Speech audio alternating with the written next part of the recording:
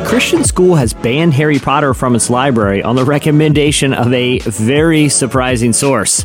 A pastor from Myanmar faces potential persecution for his words to President Trump about religious persecution. And Justin Bieber bared his soul in an emotional post about God's perfect, unfailing love. That's all ahead. This is Relevant Daily. It's Relevant Daily. It's Relevant Daily. Relevant Daily. Relevant Daily. It's Relevant Daily. Hey everyone, I'm Jesse Carey. Welcome to Relevant Daily, where we bring you what's happening at the intersection of faith and culture. All of those stories are coming up, but first, a message from today's sponsor. When you pour a cup of Lutheran World Relief Farmers Market coffee, you're not just filling up your cup. You're giving a farmer in Nicaragua a chance at growing his business. Or a mother in Uganda the chance she needs to send her kids to school. Let us show you how your daily cup of Farmer Direct coffee can change a life. Start changing lives by drinking Farmer Direct coffee. Learn more at lwrfarmersmarket.org. That's lwrfarmersmarket.org.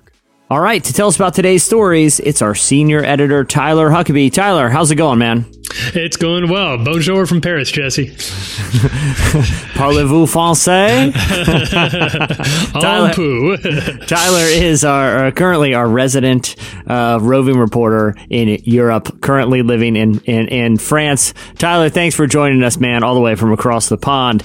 This one, speaking of from across the pond, this is a story that's rocked the globe, especially for all the Potterheads out there, particularly Potterheads that are in Nashville, Tennessee. Tell us a little bit about this current controversy that's going on with the Harry Potter series. Yeah, as soon as I get at Nashville, we finally get a little bit of news from my old hometown, my actual corner of the globe. They knew you had left town, and that's the only time that they could get away with something like this. Yeah, and this story is kind of weird across the board because it sounds pumped in from kind of the early 2000s or maybe the early 1600s, depending on how you think about these things. But a Catholic school in Nashville, Tennessee, has banned the Harry Potter books, citing the counsel of several exorcists, both there in Tennessee and in Rome. No word on whether or not they checked to see whether or not these books floated before doing so. According to an email obtained by the Tennessean, Reverend Dan Rehill removed all 7 books in the Harry Potter series from the St. Edward Catholic School library. He said, "These books present magic as both good and evil, which is not true, but in fact a clever deception." He went on to say the curses and spells used in the books are actual curses and spells, which when read by a human being risk conjuring evil spirits into the presence of the person reading the text. That comes as a great surprise to me, who definitely tried to read these spells many times when I was a child and did not have any success in trying to conjure any magic or evil or spirits, evil or good whatsoever. Well, I mean, what's kind of startling about it is, banning books is kind of censorship, right? Yeah. And obviously there was a time in the late 90s, early 2000s in which the Harry Potter books were regularly listed among the most banned books in the world because of campaigns like this one, usually from the evangelical and Catholic communities. But love it or hate it, the students of St. Edward's aren't left with a whole lot of recourse. Rebecca Hamill is the superintendent of schools for the Catholic Diocese of Nashville, and she told the Tennessean that, quote, each pastor has canonical authority to make decisions for his parish school. He's well within his authority to act in that manner. So it doesn't appear that there's going to be any significant way that the students or their parents here can push back. This is all, of course, despite the fact that Rowling has said many times that she herself is a Christian, and she has said in interviews that, quote, that fact seems to offend the religious right far worse than if I said I thought there was no God. So these books will not be available to the students. Of course, they will be able to find them in other places in America, like probably just about any bookstore or a place where that has access to the internet or a TV screen. And in fact, Rebecca Hamill seemed to acknowledge that. She said, quote, should parents deem that this or any other media to be appropriate, we would hope that they would guide their sons and daughters to understand the content through the lens of our faith. We really don't get into censorship in such selections other than making sure that what we put in our school libraries is age-appropriate materials for for our classrooms.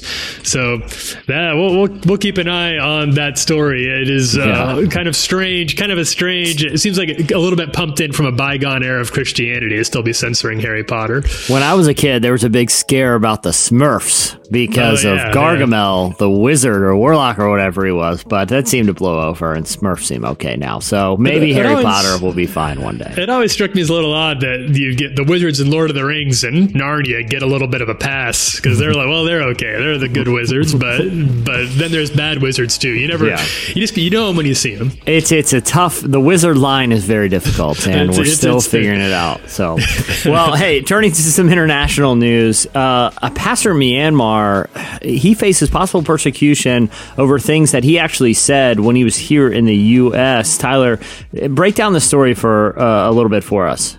Yeah, it's a little bit complicated and concerning, but this story is about a gentleman by the name of Dr. Hakalam Samson. He's a Baptist minister from Myanmar, and he could face prosecution for a very brief conversation he had with President Donald Trump here in the U.S. about being, according to him, oppressed and tortured by the Myanmar military government during a visit to the White House. Dr. Samson told Trump that the Myanmar government mistreats and abuses its people, and then, almost as if to prove his case, a Myanmar colonel is now seeking to prosecute Samson for just that language, according to the New York Times.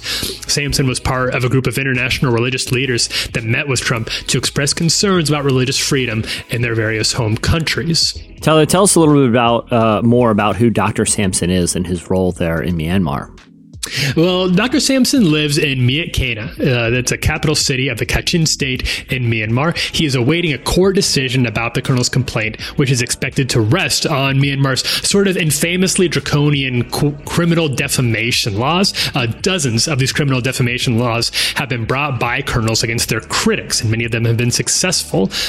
Samson told the New York Times, "There is no freedom of expression for Myanmar citizens wherever you are because you can get in trouble even when you talk about the truth in the White House." Samson himself is president of the Kachin Baptist Convention, and he's a leading rights advocate for a predominantly Baptist ethnic group in northern Myanmar known as the Kachin.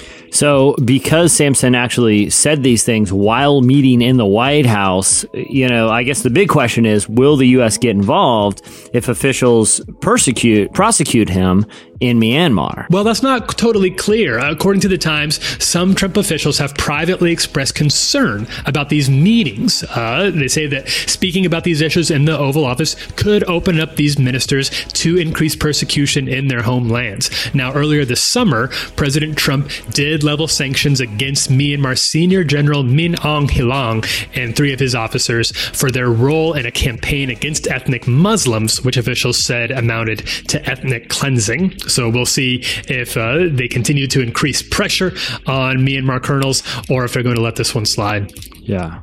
Well, finally, Tyler, pop superstar Justin Bieber, he's been pretty transparent on Instagram in particular these days about his faith, his spirituality, and some struggles he's faced. But the post that he made earlier this week was, really one of the most transparent things he's shared. Tell us a little bit about what he wrote there.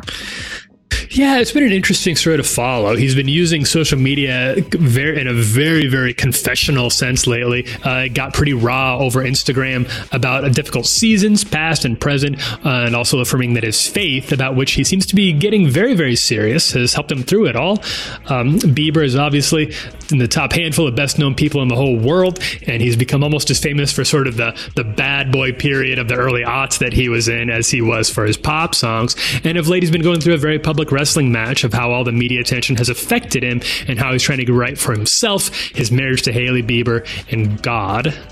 So what exactly did he say in this one? Because like I said, like you were saying, it was really personal. Yeah, so in the it's very long. We have the whole thing embedded over at relevantmagazine.com. But on the post, Bieber admitted that, quote, "It's hard to get out of bed in the morning with the right attitude." He said, "Have you noticed the statistics of child stars and the outcome of their life?" He said there is an insane pressure and responsibility put on a child's brain. Emotional frontal lobes, decision making aren't developed yet. He goes on to talk about being 18 with no skills in the real world, with millions of dollars and access to whatever I wanted. That is a very scary scary concept for anyone. That's obviously very true. Bieber's correct here. And while it might not be a huge shock to anyone who had internet access in 2012, he did say that he started doing some, quote, pretty heavy drugs and became, quote, disrespectful to women. And it's still pretty moving to hear him open up about what it feels like to have very candid regrets about those times. He says it's taken years to bounce back from all these terrible decisions, fix broken relationships, and change relationship habits. That sounds pretty dark. Did he end on kind of any kind of hopeful notes? A little bit. He says that it sounds like he's very grateful for his wife. He's called marriage the best season of his life. And it sounds like all the time around his pastor friends like Carl Lentz and Judah Smith is paying off too. His final thoughts were, love people today, not by your own standards, but by God's perfect, unfailing love. And that was in all caps too. So praying for Justin Bieber. Obviously, we want the best for him and his wife, and really grateful for the positive influence that he has in life, because it doesn't always go this way with these child stars. Yeah, and I think his message there at the end, the loving people not by our standards, but by God, who, you know, his love is perfect, is a message we can all apply to our own lives. So, Tyler, thanks, man. Thanks, Jesse. All right, well, to read more about those stories and everything else we're covering today, make sure to check out relevantmagazine.com. Also, be sure to follow us on social media for the latest. We're on Twitter, Facebook, Instagram, and be sure to subscribe to the print magazine and all of our other podcasts. And remember, we're here every weekday bringing you the latest at the intersection of faith and culture. Thanks for listening, everyone. This is Relevant Daily.